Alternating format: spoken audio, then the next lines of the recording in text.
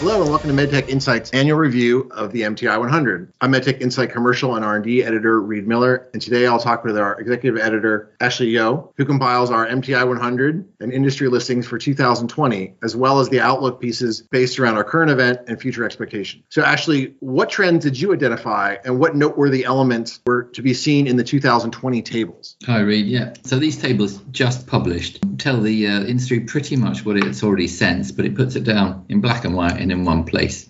And it's a good resource for all that. One day we'll get back to no COVID business conditions, but for the time being, looking at the 2020 table, it's about who coped, who adjusted, who was not able to adjust based on their product portfolio. And for those who reported late in the year, it indicated who learned from the first shock and who was able to rebuild from that. And the late reporters that we've written about in this top listing include ventilator company ResMed, and in the top 10, Cardinal Health, Siemens Healthineers, and Becton Dickinson and Medtronic.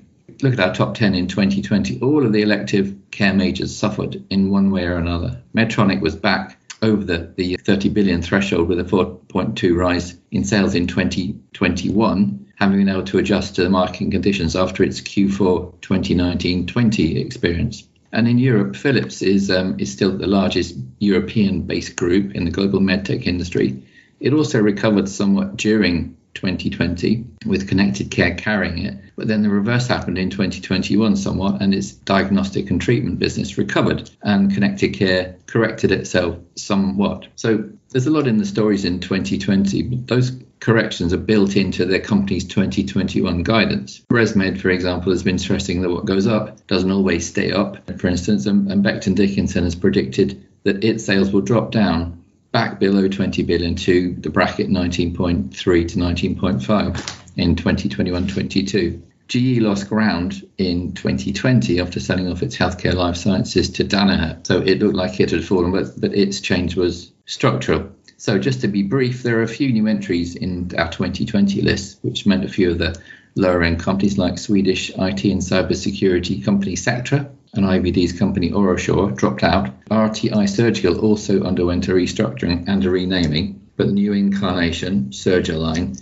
had reduced in size too much to be a top 100 player in our 2020 listing. Companies that new into the listing included Guardant Health and iRhythm Technologies. We have Japan's Teijin, and Steris is back in there too. And at number 100, we include a new Chinese company, Sonoscape, which is listed in Shenzhen. China's 14th five-year plan, which was released in 2021, promises more Chinese companies coming into our top 50, in fact. They want 6 to 8 within the top 50 globally by 2025. So there's a huge expansion plan going on there. That might change the top rankings significantly. It's a huge ambition, obviously. It means we're going to lose some companies too. And out this year, out of the table, when we do it the next year, will be Smiths Medical, who were in there for the last time in 2020. Varian Medical Imaging's gone, and Medical Systems has gone to Siemens Healthineers, and Cantel Medical has been acquired by Steris during this year. So in our figures that we produce for the coming year, there will be some significant changes in there. So that's a long answer to your question, Reed, for some of the changes that we've seen. So what can you tell us about the basis for the inclusion in the rankings? We include companies in the top 100 who are publicly owned. We show their external sales value at manufacturer level, and we exclude service revenues where we can. Sometimes it's impossible to separate them out. Most companies do separate them out, though. We use our average annual exchange rates from December the 31st, 2020 for all companies for comparative purposes. And that's for companies even if they have a year end 31st of March 2021, which all the Japanese companies do. Some companies like Cooper Surgical reported early in 2020, so we can't use that. We can't use their exchange rate for that particular time. And then we've got some very late reporting companies this year for the first time. Siemens Healthineers we've used for year end September 30th, 2021. Likewise for BD. And also Hologic. So we've got those in for the first time. So this is the most up-to-date table you could get. And also new in this year, we include descriptions of each of the top 100 companies. So at a glance, you can see what a company's main activities are, which is essential for this. There's such fragmented industry governed by regulatory and reimbursement conditions, but so different in terms of products it delivers to the public in terms of innovation. Okay, so 2020, of course, was the first full year that we have data on that was completely impacted by COVID. So how did that affect the tables and how they were compiled? And how did that affect the rankings, or either the top one or the subtables? Yeah, that's the biggest thing really, was how the IVD companies grew massively. In fact, we separated out the industry into 4 different tables. IVDs is one, cardiology is another one, which you covered, Reid, imaging and orthopedics. And in the IVDs, the top 20 there, almost all of them grew in 2020. And Bio-Rad was the one major exception because of its product portfolio slant, and Myriad was another because it only reported for a half year last year. Abbott massively grew in 2020 based on its IVD's portfolio. And there's growth of stratospheric proportions for some of the companies, which readers will be able to see when they look at the tables. Okay, now you also compiled analysis of events, the past and ones that are predicted for the future to accompany these tables. What can you tell us a little bit about that? Well, yeah, we've done some commentaries and analysis around the 2020 tables, showing developments among the individual companies. We've done a review of cardiology companies in 2021 and had taken a forward view of the conditions that are affecting them. We've also sampled the views of some senior individuals in the industry, CEOs from companies like Medtronic, Smith & Nephew, Johnson & Johnson. We've taken their views and sampled them to present what they think will happen in 2022 and beyond. And we've also drawn up what we see as the leading 10 issues that companies should be wary of or look out for in 2022. And to be brief, they rotate around the regulatory changes in the EU, the IVDR and the MDR coming in. The IVDR coming into force in spring 2022. The MDR still working its way through in the UK. The CA marking coming into force, which will mean change for companies how they address the UK. The elective care backlog probably will worsen in 2022. This is still a major issue for non-COVID adaptable companies. And then we have other issues like the rising importance of ESG and sustainability, and the rising need for companies to factor in connected digital and IT technologies in both the front and back office. Finally, a big one for the COVID fallout is strengthening the supply chain, both on a global or a local level, and how to ensure continuity of supply, which is something that the COVID episode has taught companies. Reid, you did analysis of cardiology companies in our leading rankings. Can you give us an overview of trends and the sentiment in that industry segment?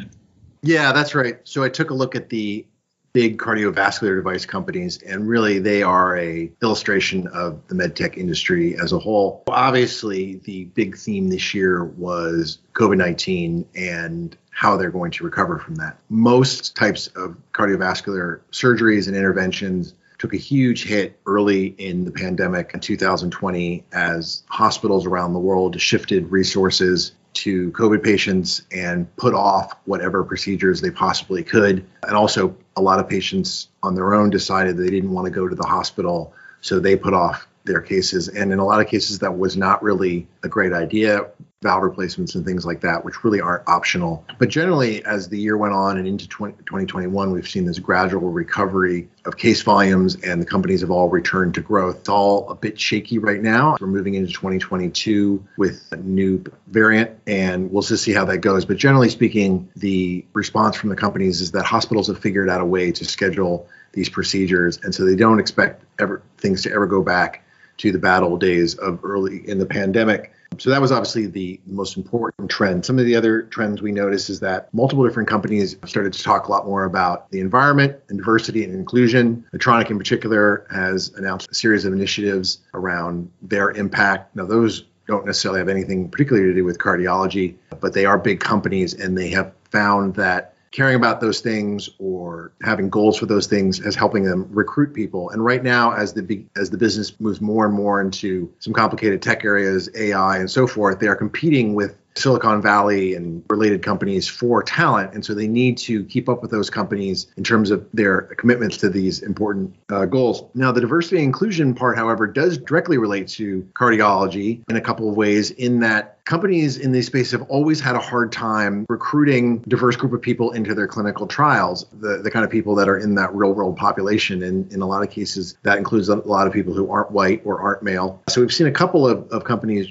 trying to be a little more aggressive about fixing that. In particular, I've written about Abbott. They realized that one of the reasons why they're not getting diverse groups of people into their clinical trials is the hospitals that run these trials tend to be the big academic centers, and that those centers are just not contact with the communities they're trying to serve. So one of the things they're doing is they're funding scholarships at medical schools and nursing programs that are connected to historically Black colleges and universities. The idea being that if you can diversify the kind of doctors and nurses that are in clinical trials in particular, that will improve your communication with those communities and get more of those people into trials. Now, that's a very long-term goal. They're obviously emphasizing some shorter-term things in terms of how they recruit people and reach out to people and also provide support to enrolling people in clinical trials. Maybe you just need a translator. Maybe you just need something to help people get a ride to the trial site. So all those kinds of things that seem really basic, but companies are really starting to talk a lot more about that. Of course, the other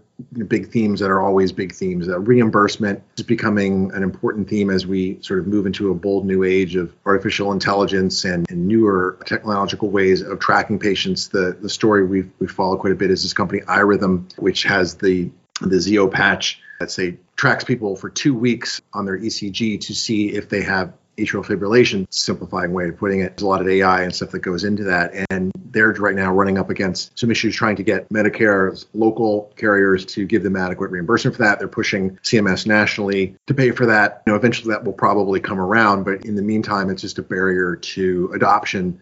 This is a new thing. It's doing things that have never been able to be done for patients before. So they need to collect the data to prove that it's really valuable. So that's a big theme, obviously. And then the ongoing theme of making everything less invasive, putting something that used to be a surgery onto a catheter. So TAVR is now very well established. Aortic valve replacement, we're seeing a lot more data coming out about transcatheter mitral valve replacement and tricuspid valve replacement, and just that normal, ongoing, relentless push to make things smaller, easier to implant, less invasive. We've also seen that in the CRM space. We recently wrote about how Boston Scientific is developing this modular CRM system so that you can get a subcutaneous ICD, which is less invasive than a traditional one. And then if you later on need a pacemaker, they now have a device that they can just implant that will offer that kind of pacing that those patients need. That's an ongoing theme that's probably never going to end. So just have any other final thoughts? Thanks, Reid. Yeah, well, you mentioned the response of the industry to COVID. Industry didn't want COVID, responded very well. COVID has run through everything that the industry has done for the past 18 months, has been hugely influenced by it. It's led to new types of innovation. It's led to new types of collaboration across the industry, partnerships with regulators, with governments, kind of a whole brave new world that has been built very quickly. There are problems with the supply chain and the need to adjust to the needs for that. If and when this kind of incident happens again, most people are predicting surely will. That's to be taken care of. But in general, a huge upheaval that's been managed very well. We look forward to seeing the changes. What changes are reflected in next year's MedTech 100 table. But for now, the 2020 tables and analysis are available on the MedTech Insight website, Reid. Thanks for that, Ashley. Yeah, you can find all of our MTI 100 right now, including the sortable charts at medtechinsight.com. That's also where you can find all of our recent podcasts, including the archive of Device Week, which, as the name implies, we do every week. We have a monthly digital health roundup podcast. We have the Speaking of MedTech podcast, and there you can also link to all the other Informa Pharma Intelligence podcasts. All those are available on the Informa Pharma Intelligence channel on Apple Podcasts, Google Podcasts, SoundCloud, TuneIn, Spotify Podcasts. And if you have a smart speaker, you can set up one of those platforms as your default podcast provider. You can find us on Twitter at MedTech_Insight. I'm at MedTech Reid. Ashley is Ashley PEO. Thanks and have a great holiday.